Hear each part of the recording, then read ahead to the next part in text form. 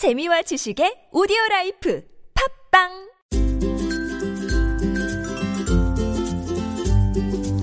왕쌤의 교육 이야기.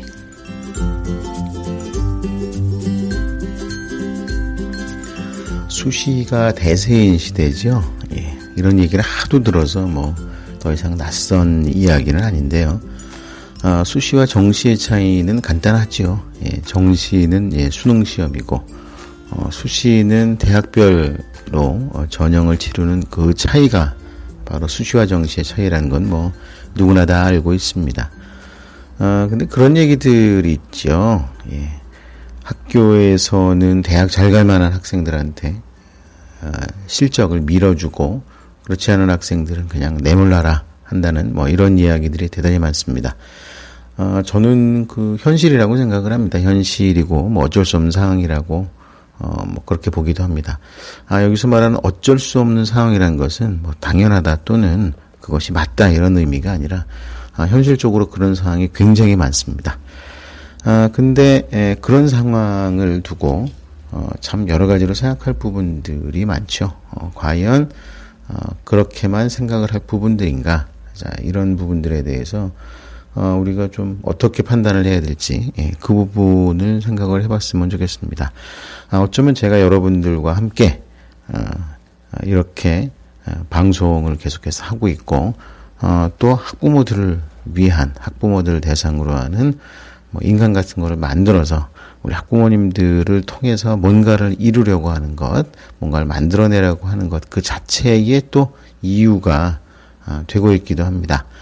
과연 학교에서 특정 학생들만 밀어주는 것, 그게 얼마나 가능하고 그것 때문에 우리가 대학 가는데 어려움을 겪어야만 되는지, 아니면 특단의 다른 방법은 없는지, 교육의 주체가, 삼주체가 학생과 학교 그리고 학부모라고 했을 때 과연 우리 학부모들이 할 수 있는 역할은 어디까지인지, 자, 이런 부분에 대해서 한번 생각을 해보도록 하겠습니다.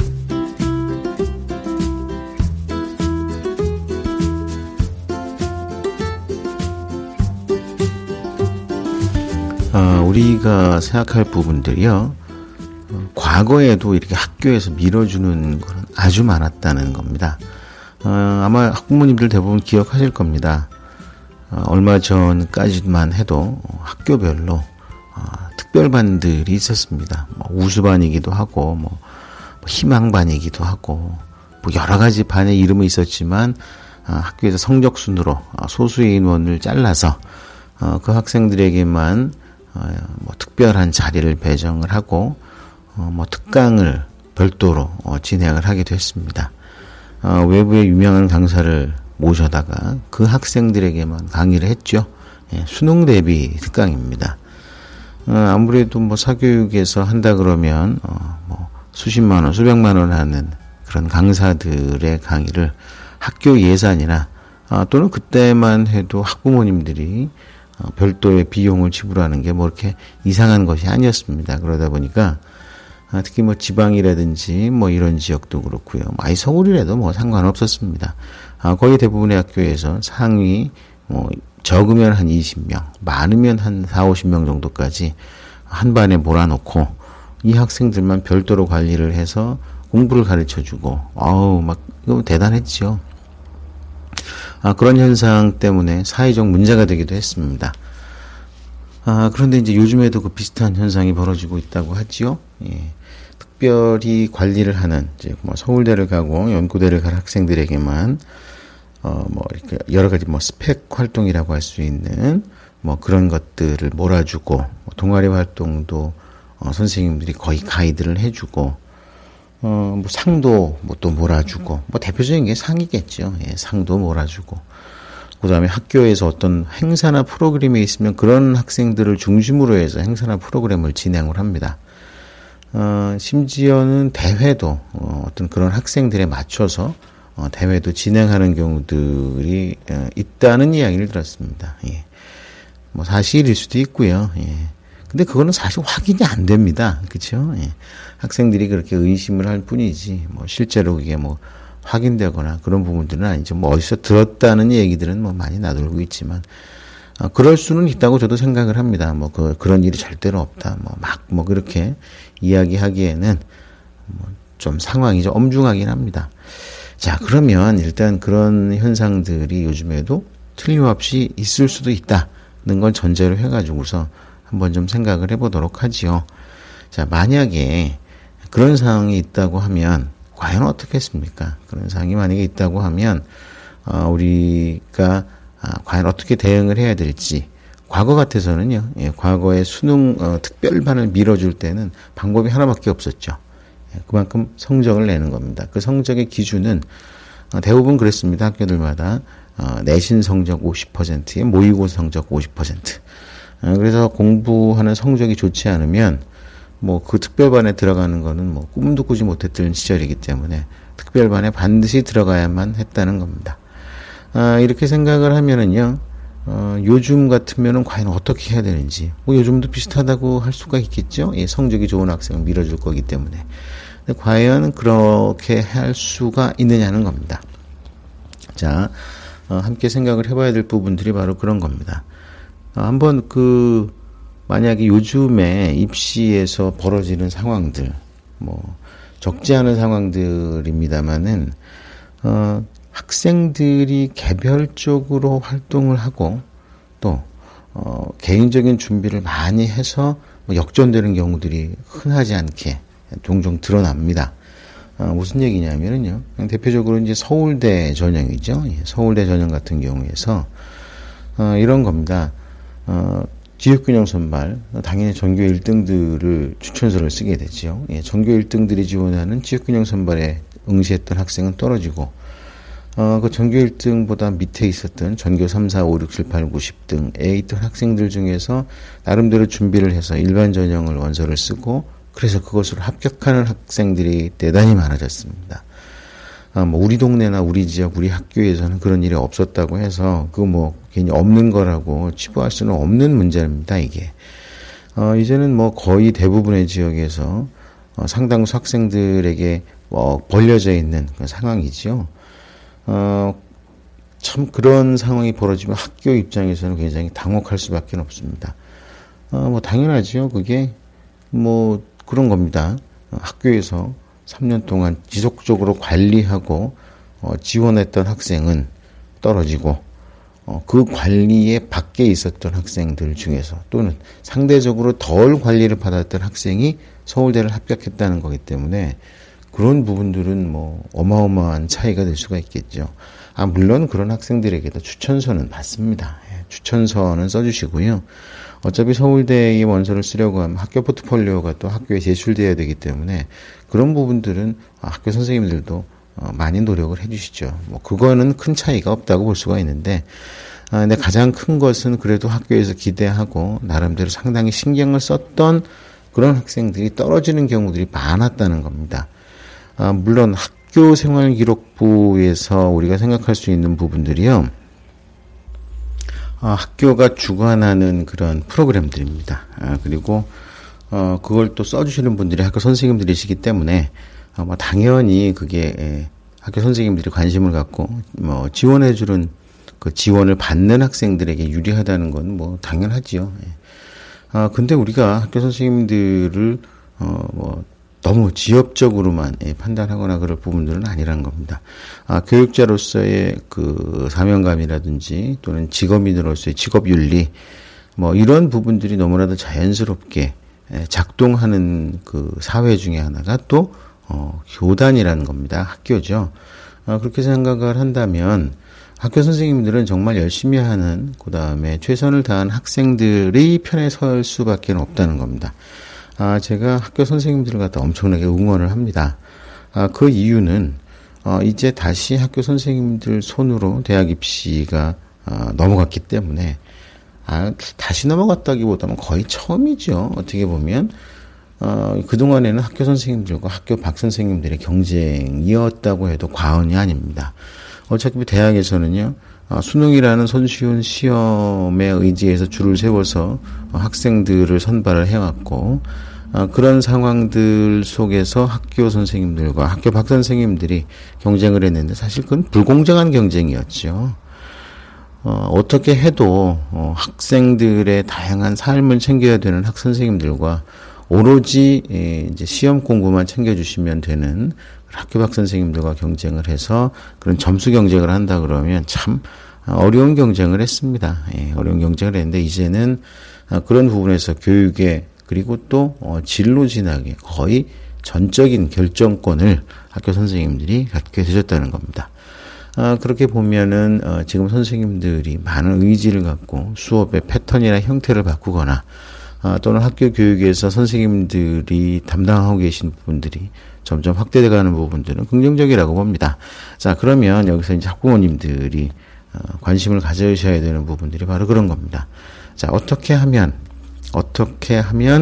우리 아이들을 학교 생활이나 학교 활동에 적응시켜서 가장 알맞는 학교생활 기록부, 그다음에 선생님들의 평가, 이런 부분들을 만들어낼 수 있는가가 초미의 관심사입니다. 근데 참 애석하게도, 안타깝게도, 그런 부분들에 대해서는 학교 선생님들이나 또는 학교 박 선생님들한테 어느 누구에게서도 어떻게 하면 학교 생활을 잘할 수 있는지에 대한 교육을 받지를 못하고 있습니다. 물론 학교 생활을 어떻게 하면 좋을지에 대한 컨설팅이라는 거를 받는다는 이야기들도 있기는 있지만 그건 정말 학교 생활 기록부를 기록하는 과정에서 어떻게 하는 건지에 대한 이야기이고 학교 생활은 어차피 학교에 가서 생활하는 거기 때문에 과거와 크게 다름없이 생활을 합니다. 근데 대학 입시는 입시고 현실은 또 현실 아니겠습니까? 그러면 학교 생활을 하면서 다른 학생과는 차별된 다른 어떤 부분들을 만들어내갈 수가 있느냐가 관건이 아닐 수가 없습니다. 포괄적으로 생각해서는 학교 생활을 어떻게 하느냐라는 관건인데, 자, 그 부분에 있어서 저는 우리 학부모님들의 역할이 상당히 클 수밖에는 없고, 그리고 또 커야 된다고 생각을 합니다. 굉장히 많은 부분들을요, 과거 수능 때는요, 학부모님들의 역할이 할 수 있는 부분들이 굉장히 많았었습니다. 이게 좀 어폐가 있죠. 어차피 선생님들이 국어, 영어, 수학 이런 공부를 가르쳐 주시는 거에 따라서 결과가 나타나는 그런 시험 시스템에서 학부모님들의 역할이 커질 수밖에 없다는 것이 좀 어폐가 있죠. 예. 그런데 사실 과거에 얼마 전에 히트했던 그 학부모님들이 계시죠. 바로 돼지 엄마들입니다. 이 돼지 엄마들이라는 분들의 그런 거죠. 아이들을 어미돼지처럼 새끼 돼지를 이렇게 쪼롱쪼롱쪼롱 이제 데리고 다니면서 키워내는 그런 돼지들처럼 엄마가 또는 엄마들이 우리 그 학생들을 갖다가 이리저리 데리고 다니면서 이 공부 저 공부를 갖다가 시키고 또 공부 잘하는 아이들이라든지 또는 비슷한 유형의 아이들을 모아서 집중적인 교육을 또 투자를 진행하는 거를 관리를 잘해서 성공적인 진학을 시켰던 돼지 엄마들이 어떤 장안의 화제가 됐던 심지어는 그 대치동 사교육계조차도 뒤흔들고 자기들이 직접 학원을 갖다 운영하고 경영하는 그런 지경에까지 이르는 그런 상황이 벌어지기도 했습니다. 돼지 엄마들의 특징은 정보력이죠. 그래서 어떤 선생님이 어떤 과목을 잘 가르친다더라. 그리고 비용은 얼마가 든다더라. 그러면 몇 명의 부모들이 어떻게 투자를 하면 된다.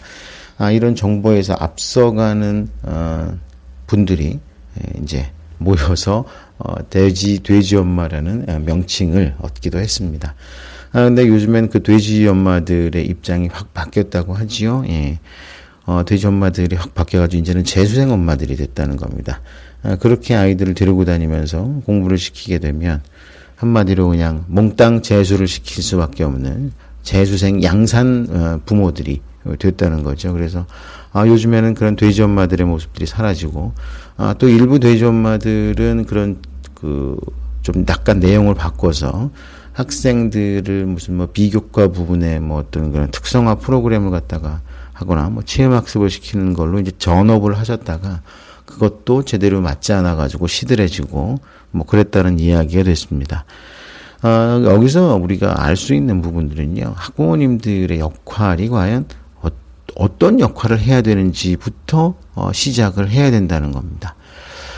그러면은요, 학부모님들이 할 수 있는, 학부모님들이 또 해야 되는 이런 진로 진학과 관련되는 일이 과연 어떤 일이고 어떻게 해야 되는지, 그리고 학교에서 선생님들에게 인정받을 수 있는 학생이 되기 위한 어떤 그런 방법론이나 과정은 과연 무엇인지, 요즘에 그 입시의 트렌드는 어떻게 되는지, 이런 부분들에 대해서 정확하게 이해를 하고 거기에 맞춰서 우리 아이들을, 학생들을 설득을 하고 또 공감대를 만들어서 진행을 해야 된다는 겁니다. 그렇게 생각을 하면은요, 우리가 알 수 있는 부분들은 분명해집니다. 예, 학부모님들이 해야 될 일이 더 많아졌다는 거죠. 예. 이거를 예를 들어서 돼지 엄마와 제가 말씀드린 학부모님들의 역할과의 차이는 분명합니다. 돼지 엄마들은 그 정보력을 갖고 돈을 어떻게 써야 되는지에 대한 노하우를 갖고 있는 정보통이라고 생각을 하면 됩니다. 그렇지만 지금 바뀌고 있는 수시 중심의 전형에서는요, 학부모님들이 직접 할 수 있는 역할들이 엄청나게 많이 늘어났다는 겁니다. 돼지 엄마와 수시 학부모들, 수시에 적합한 매니저 역할을 할 수 있는 학부모님들과는 격차나 차이라면 바로 그런 부분들입니다. 어떤 타인에게, 남들에게 도움을 받는 방법을 잘 아는 엄마들과 직접 당신들이 교육 현장에서 어떤 활동이나 이런 부분을 할 수 있는 부분들과 이런 차이가 좀 있다는 거죠. 자, 그렇다면 여기서 이제 좀 한 가지가 중요한 문제가 좀 드러날 수가 있습니다. 뭐냐 하면, 요즘에 자녀 교육에 올인을 하지 못하고 어떤 맞벌이를 한다거나 어떤 부모님 나름대로 일을 하셔야 되는 분들 같은 경우는 이게 좀 되게 난감한 거죠. 어느 누구에겐가 차라리 비용을 투자해서라도 좀 맡겼으면 좋겠다고 생각을 하는데, 그런 게 현실적으로 많이 어렵다고 했을 때 과연 이 부분을 어떻게 감당을 하겠느냐, 그렇죠? 이번 저희 그 왕쌤 특강에도 그날 또 근무하시기 때문에 오시고 싶은데도 못 오신다는 말씀을 제가 여러 번 들었습니다. 그렇죠. 그런 상황이 벌어지는데 아이들 교육이나 이런 부분에 직접 관여하고 개입할 수 있는 방법이 없다는 겁니다. 그런데요, 사실 그 부모님들이 직접적으로 개입이나 관여를 해주시는 부분들, 자, 이게 꼭 그 학생들하고 같이 움직이거나 뭔가를 해야 된다는 부분들까지는 아닌 부분들도 많습니다. 그러니까 부모님들이 우리 자녀들을 도와주고 지도하고 밀어주는 부분들에 분명한 어떤 그 한계 부분이라든지 제한 부분들까지는 있다는 겁니다. 그렇기 때문에 제일 중요한 거는요, 과연 지금 그 교육 제도가 어떻게 만들어져 있는지, 그리고 학교 생활은 어떻게 진행되어야 되는지에 대해서 분명하게 좀 정리된 인식과 이해가 필요하다는 겁니다. 단순히 학교 가면 열심히 공부하고 선생님 말씀 잘 듣고 친구들과 사이좋게 지내고, 자, 이게 학교 생활의 3대 대원칙 아니겠습니까? 그런데 이런 원칙을 어떻게 하면 효과적으로 잘 실적화할 수 있는가? 학교 안에서입니다. 그렇기 때문에 이제 이런 그 학교 밖에서 하는 그런 다양한 프로그램이나 컨설팅이 제대로 먹혀 들어가지 않는 겁니다. 어떻게 하면 학교 생활을 학교 안에서 할 수 있는지, 그런 부분들을 학생들이 알고 학부모님들이 알으면 제대로 된다는 거죠. 근데 웬만한 프로그램 같은 경우는요, 문제가 그겁니다. 학생들에게 도움이 되는 프로그램은 있지만 학부모님들은 도대체 그걸 알아먹지 못한다는 거죠. 아이들하고 같이 공부를 할 수도 없는 노릇이고, 학원이나 또는 그런 컨설팅에 가서 그걸 똑같이 같이 받을 수 있는 상황도 아니고, 자, 이럴 때 이게 문제인 겁니다. 그렇게 되면 공감대가 만들어지지 않죠. 우리 그 학생들이 부모님들에게 대해서 갖는 불만이 또 그런 겁니다. 왜 우리가 하는 거하고 상관이 없는 부분들, 또 우리가 하는 게 뭔지도 모르면서 왜 간섭을 하느냐. 자, 이런 것 때문에 그 부모와 우리 자녀들 간에 갈등이 생기고 막 이런 문제도 벌어지지 않습니까? 그렇다면은 그런 것을 같이 공부하고 알 수 있는 방법은 없는지, 자, 요게 굉장히 중요하다고 할 수가 있습니다. 자, 이런 부분들을 우리가 생각을 해봐야 되는 건데요. 예, 그동안에 사실 제가 방송에서 늘 말씀을 드렸던 부분들입니다. 말씀을 드리기도 했고, 또 개별적으로 제가 이제 컨설팅을 하기도 하는데, 컨설팅이라든지 또 지도를 하기도 하는데, 상대적으로 뭐 비용 부담이라든지 또는 시간적인 부담, 뭐 이런 것 때문에 학부모님들에게 적합한 그런 것들이 제시되기가 좀 어려웠습니다. 그러다 보니까 제가 공격을 많이 받았죠. 자, 숱이 좋다고 하자. 숱이가 그렇게 좋다면, 과연 그게 학생들에게 어떻게 전달될 수 있느냐. 학교에서 어차피 선생님들을 통해서 진행이 될 때 그게 과연 선생님들을 감동시킬 수 있는 어떤 학교 생활의 긍정적인 모습을 어떻게 만들어줄 수가 있느냐. 그리고 이런 것이 대량으로 확산이 돼가지고 모두에게 허락된, 모두가 이용이 가능한 그런 프로그램이 돼서 공개될 수 있겠느냐. 자, 이런 부분들을 갖고 제가 공격을 굉장히 많이 받았습니다. 그런데 한번 제가 시도를 해보려고 합니다. 예, 과연 학교 생활과 그다음에 학생부 기록 그리고 수시 대학 입시, 특히 학생부 전형, 학생부 교과와 학생부 종합 전형에 관해서 어떻게 하면 될지에 대해서 학생과 학부모가 함께 보고 공부하고 그다음에 실천할 수 있는 방법론. 자, 요걸 갖다가 공개를 하려고 합니다. 아마도 뭐 최초의 시도일 것 같기는 한데요. 저는 분명히 말씀을 드려서 학부모님들이 하시면 할 수 있다고 저는 생각을 합니다. 그리고 뭐 제가 이제 여러분들께 공개하려고 하는 이 학부모 인강, 이거는요 당연히 학생들과 함께 해도 좋은, 함께 해야 되는 그런 인강일 수밖에 없습니다. 학부모님들이 뭐 그렇게 많은 공부를 하실 수 있는 시간과 여건이 주어지지는 않으시기 때문에 상대적으로 좀 이제 적은 시간, 예를 들어서 뭐 한 개의 강의가 뭐 20분, 길어봐야 30분을 안 넘는 그런 강의로 하려고 합니다. 얼마 전에 제가 시작을 했던 그 팟캐스트 자소서 특강이 1시간짜리였죠. 예. 1시간짜리가 조금 길다는 그런 말씀을 해주시는 분들도 있었습니다. 그리고 1시간씩 된 이유가 이게 음성으로만 되다 보니까 일일이 다 그 텍스트를 갖다 읽어드려야 되는 그런 시간도 또 굉장히 많이 지나갔습니다. 그래서 이제 제가 이제 공개하는 인강은요, 팟캐스트 같은 경우는 누구나 들을 수 있는 이런 오디오 방송이란 그런 장점은 있지만 효율이 다소 좀 떨어진다는 부분들이 있었습니다. 그래서 그건 이제 화면을 볼 수 있는 이제 동영상을 모바일 동영상도 가능할 수 있을지 그건 제가 좀 요즘에 좀 고민을 좀 하고 있습니다. 그래서 그런 것을 통해서 우리 학부모님들이 언제 어디서라도 공부하실 수 있고 우리 자녀들도 아주 비싼 뭐 고액의 컨설팅에 못지않은 그런 준비를 할 수 있는 과정을 학부모님들과 같이 공유할 수 있는 그런 플랫폼을 한번 만들어 보려고 합니다. 이번에 이제 500회를 기념으로 해서 저도 결단을 내려가지고 과감하게 이제 온라인을 통해가지고 여러분들과 만나려고 하는데요.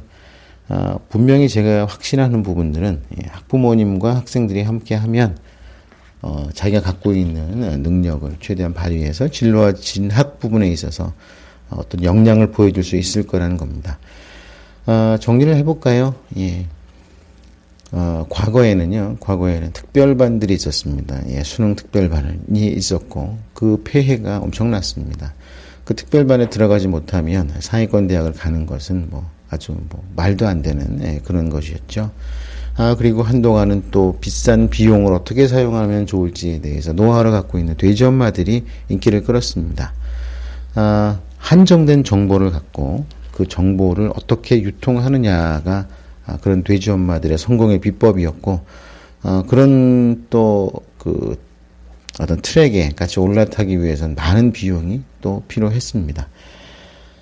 그러면 학생들이 참 공부를 잘하든지 아니면 부모가 돈이 많고 시간이 많든지 이러지 않으면 수능에서 결코 좋은 성과를 볼 수가 없었죠. 사실 잘 모르는 분들은 수능 공부도 옛날에 학력고사 시절처럼 열심히만 하면 되는 게 아니냐라고 이야기하는 분들이 되게 많습니다. 그리고 수시나 수능에 관해서는 정보도 없고, 그런 정보를 얻으려고 그러면 지난 EBS에서 수시를 계속 공격하는 내용도 그겁니다.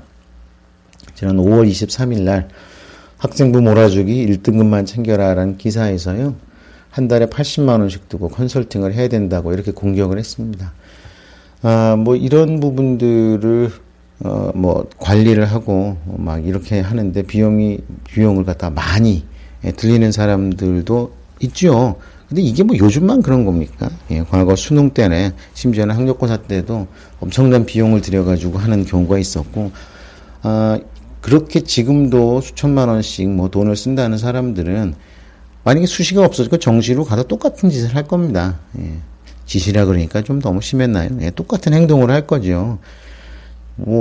굳이 수시라고 그래서 돈을 쓰고 정시면 난 돈 안 쓴다 이런 사람들이 아닌데, 그런 사람들은 항상 타겟이 될 수밖에는 없습니다. 그래서 그런 문제들이 있는데, 저는 학부모 운동을 하자 이런 것까지는 아니고요. 어쨌든 제가 가지고 있는 노하우를 여러분들께 한번 공개를 해보려고 요즘 열심히 준비하고 있습니다. 학부모들이 가능한 부분들, 그동안에 제가 하도 원리적인 면만 말씀을 드리고 실질적인 것은 좀 공개를 안 해서 좀 답답해 하신 분들, 그리고 또 저한테 개별적으로 상담을 받으신 분들도 몇 분 계십니다. 몇 분 계신데, 나름대로 비용도 많이 부담이 되고, 또 시간적인 부분들, 이런 부분들이 아마 부담되었을 겁니다. 어쨌든, 그런 부분들을 좀 다 몰아가지고 학부모님들한테 도움이 될 수 있는 방법을 갖다 저도 한번 찾아보려고 합니다. 그리고요, 조만간 우리 왕쌤의 가족 밴드를 오픈하겠습니다.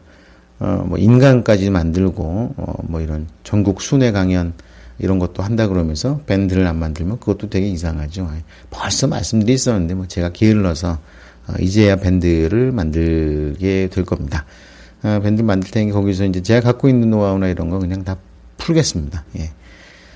또 어떤 분들은 걱정을 많이 하시더라고요. 예. 교육 관련되는 학부모 밴드가, 어떤 그런 교육업자들의 장사판 놀이터가 되고 있다고, 걱정을 하시는 분들도 있는데, 사실 이런 정보나 이런 부분들이 아주 비용이나 어떤 그런 부분들의 투자가 없을 수는 없습니다. 예.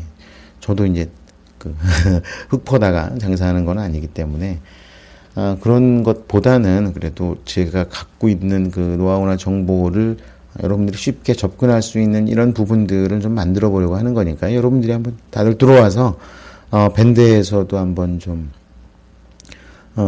활동을 하시고, 활동을 한다기보다는 정보도 챙겨 가시고, 또 나름대로 그런 부분들을 잘, 좀 해보셨으면, 그렇게 생각을 합니다. 밴드는 조금 일찌감치 오픈을 할 수도 있을 겁니다.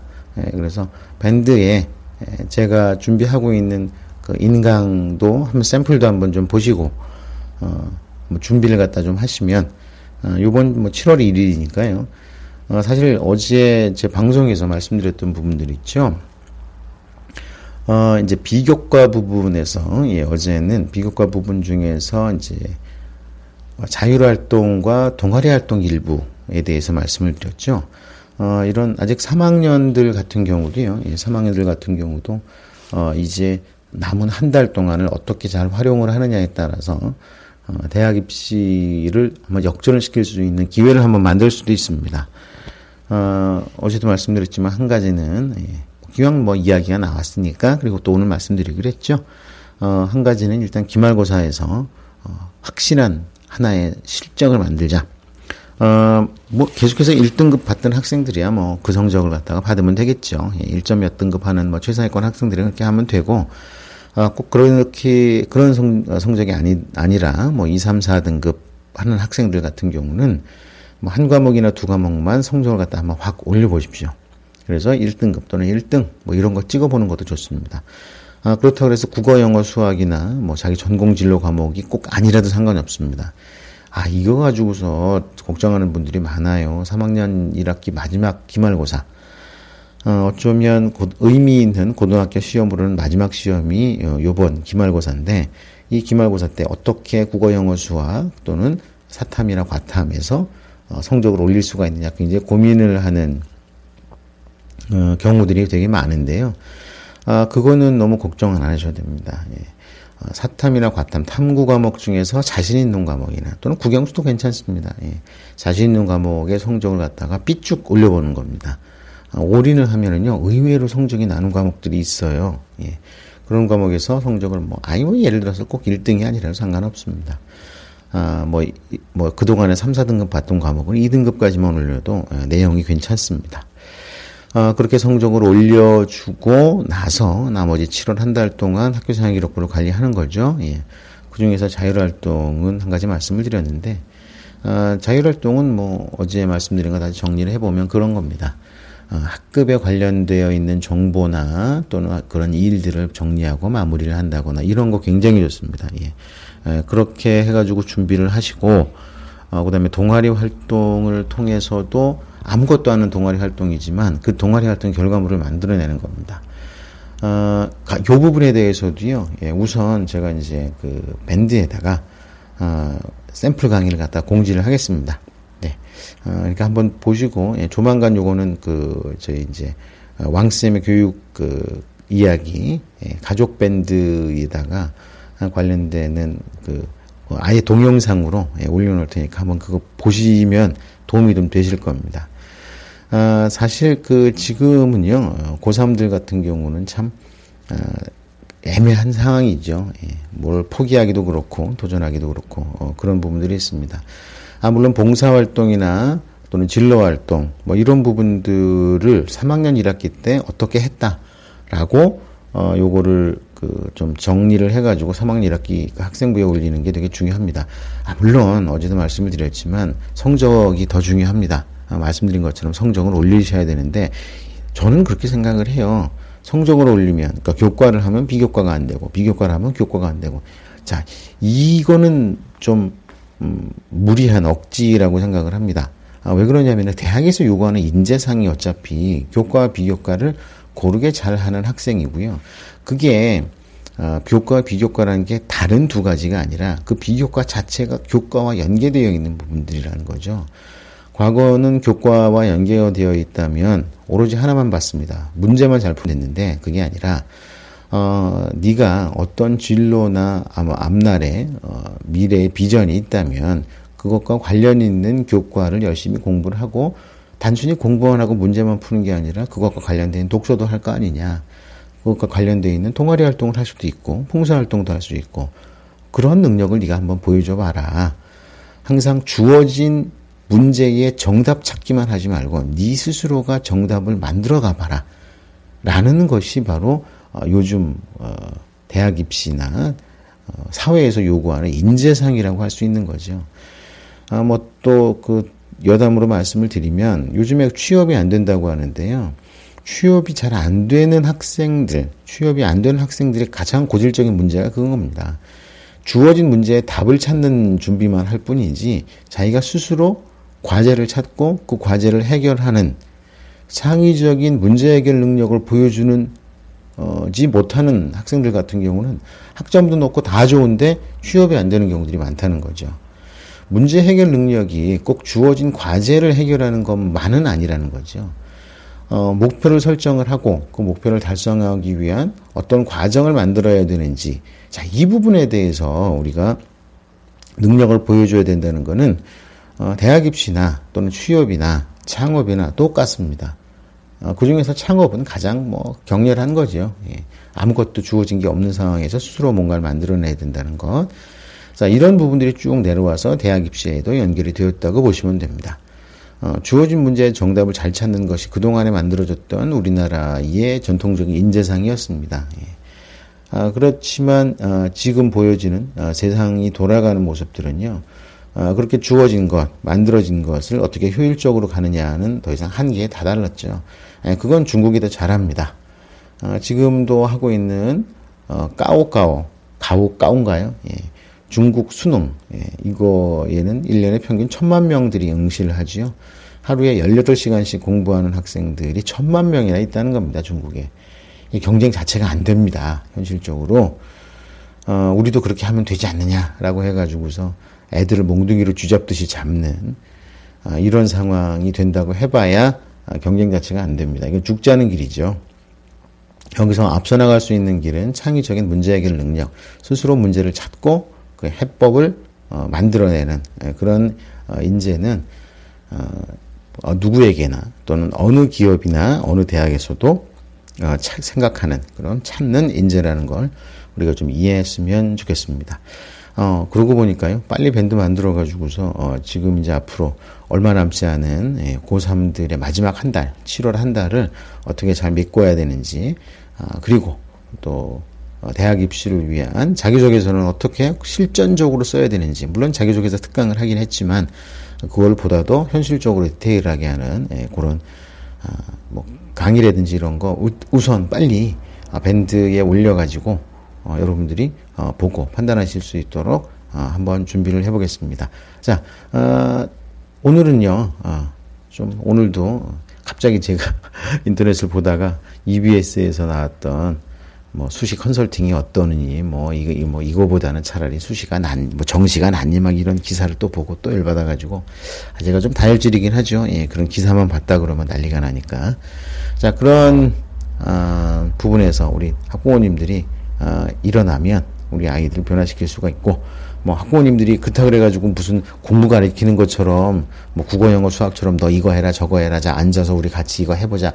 이런 건 절대 아닙니다. 예, 그렇게 해가지고 되지도 않고요. 그런 건 요즘에 심지어는 학원이나 사교육에서조차 포기한 겁니다. 스스로 문제를 풀게 하는, 요즘 학원들 가면 그런 경우 되게 많아요. 예. 예를 들어 100분 수업이다. 그럼 60분만 수업하고 나머지 40분은 혼자 문제를 풀고 그것을 도와주는 멘토 선생님이 있고 이렇게 하는 시스템으로 하는 학원들 굉장히 많습니다. 되게 잘하는 학원들이 그렇게 합니다. 그럴진데 이런 학교 생활 전반에 걸쳐서 어떻게 부모님들이 어떻게 다 데리고 다니면서 학교에서 뭘 할 거예요. 그게 아니라 기본적인 큰 틀만 알게 되면 우리 자녀들도 누구나 성공을 할 수 있다는 저는 확신을 갖고 있습니다. 그리고 이번 7월 1일에 진행하는 저희 왕쌤의 500회 기념 특강에도 여러분들 많은 참여 부탁드리겠습니다. 아직까지는 자리가 좀 많이 남아있네요. 신청을 하시면 되고요. 그리고 신청하실 때 요번에 듣고 싶은 내용이라든지 주제가 있으시면 좀 알려주십시오. 참고해서 진행하는 강좌의 좀 내용으로 좀 만들어 보도록 하겠습니다. 그리고 아직은 자리에 좀 여유가 있으니까요. 혹시 같이 오실 분들 있으시면은, 좀 권유해서 같이 오시면 좋고요. 물론 이제 몇 분이 오시는지 알아야지 제가 또, 저희가 요번에 드리기로 했던 왕쌤의 교육 이야기 가편집본, 성공 사례들과 우리 학생들의 이야기, 왕쌤의 이야기에 대해서, 자료를 갖다 좀 만들어 놓기 때문에, 같이 오시는 분들도 꼭 몇 분이 같이 오시는지, 어느 분이 같이 오시는지 알려주면 좋겠고요. 그리고 혹시 시간이 되면 학생들, 자녀들하고 같이 와도 되느냐라고 문의해 주시는 분들이 있는데요. 아니면 상관없습니다. 예, 그렇지만 저희 좌석수 때문에 미리 같이 온다 이렇게 연락을 좀 해주시면 좋겠습니다. 우선 제가 관점은 기본적으로는 이제 이번 특강도 그렇고 500회 기념 방송도 그렇고 이제 학부모님들과 함께하는 시간을 가지려고 하니까 그 점만 참고해 주시면 괜찮고 학생들이 와도 도움이 될 수 있는 그런 시간을 만들도록 노력을 하겠습니다. 자, 학부모님들이 학생들의 진로와 진학, 입시에 중심에 서는 날 중심에 선다니까 좀 그러네요. 선생님들과 함께 손발을 맞춰서 우리 아이들을 성공시킬 수 있는 그런 방법을 여러분들과 함께 찾아보도록 하겠습니다. 자, 오늘 방송 여기서 마무리하겠습니다. 다음 시간에 또 뵙겠습니다. 감사합니다.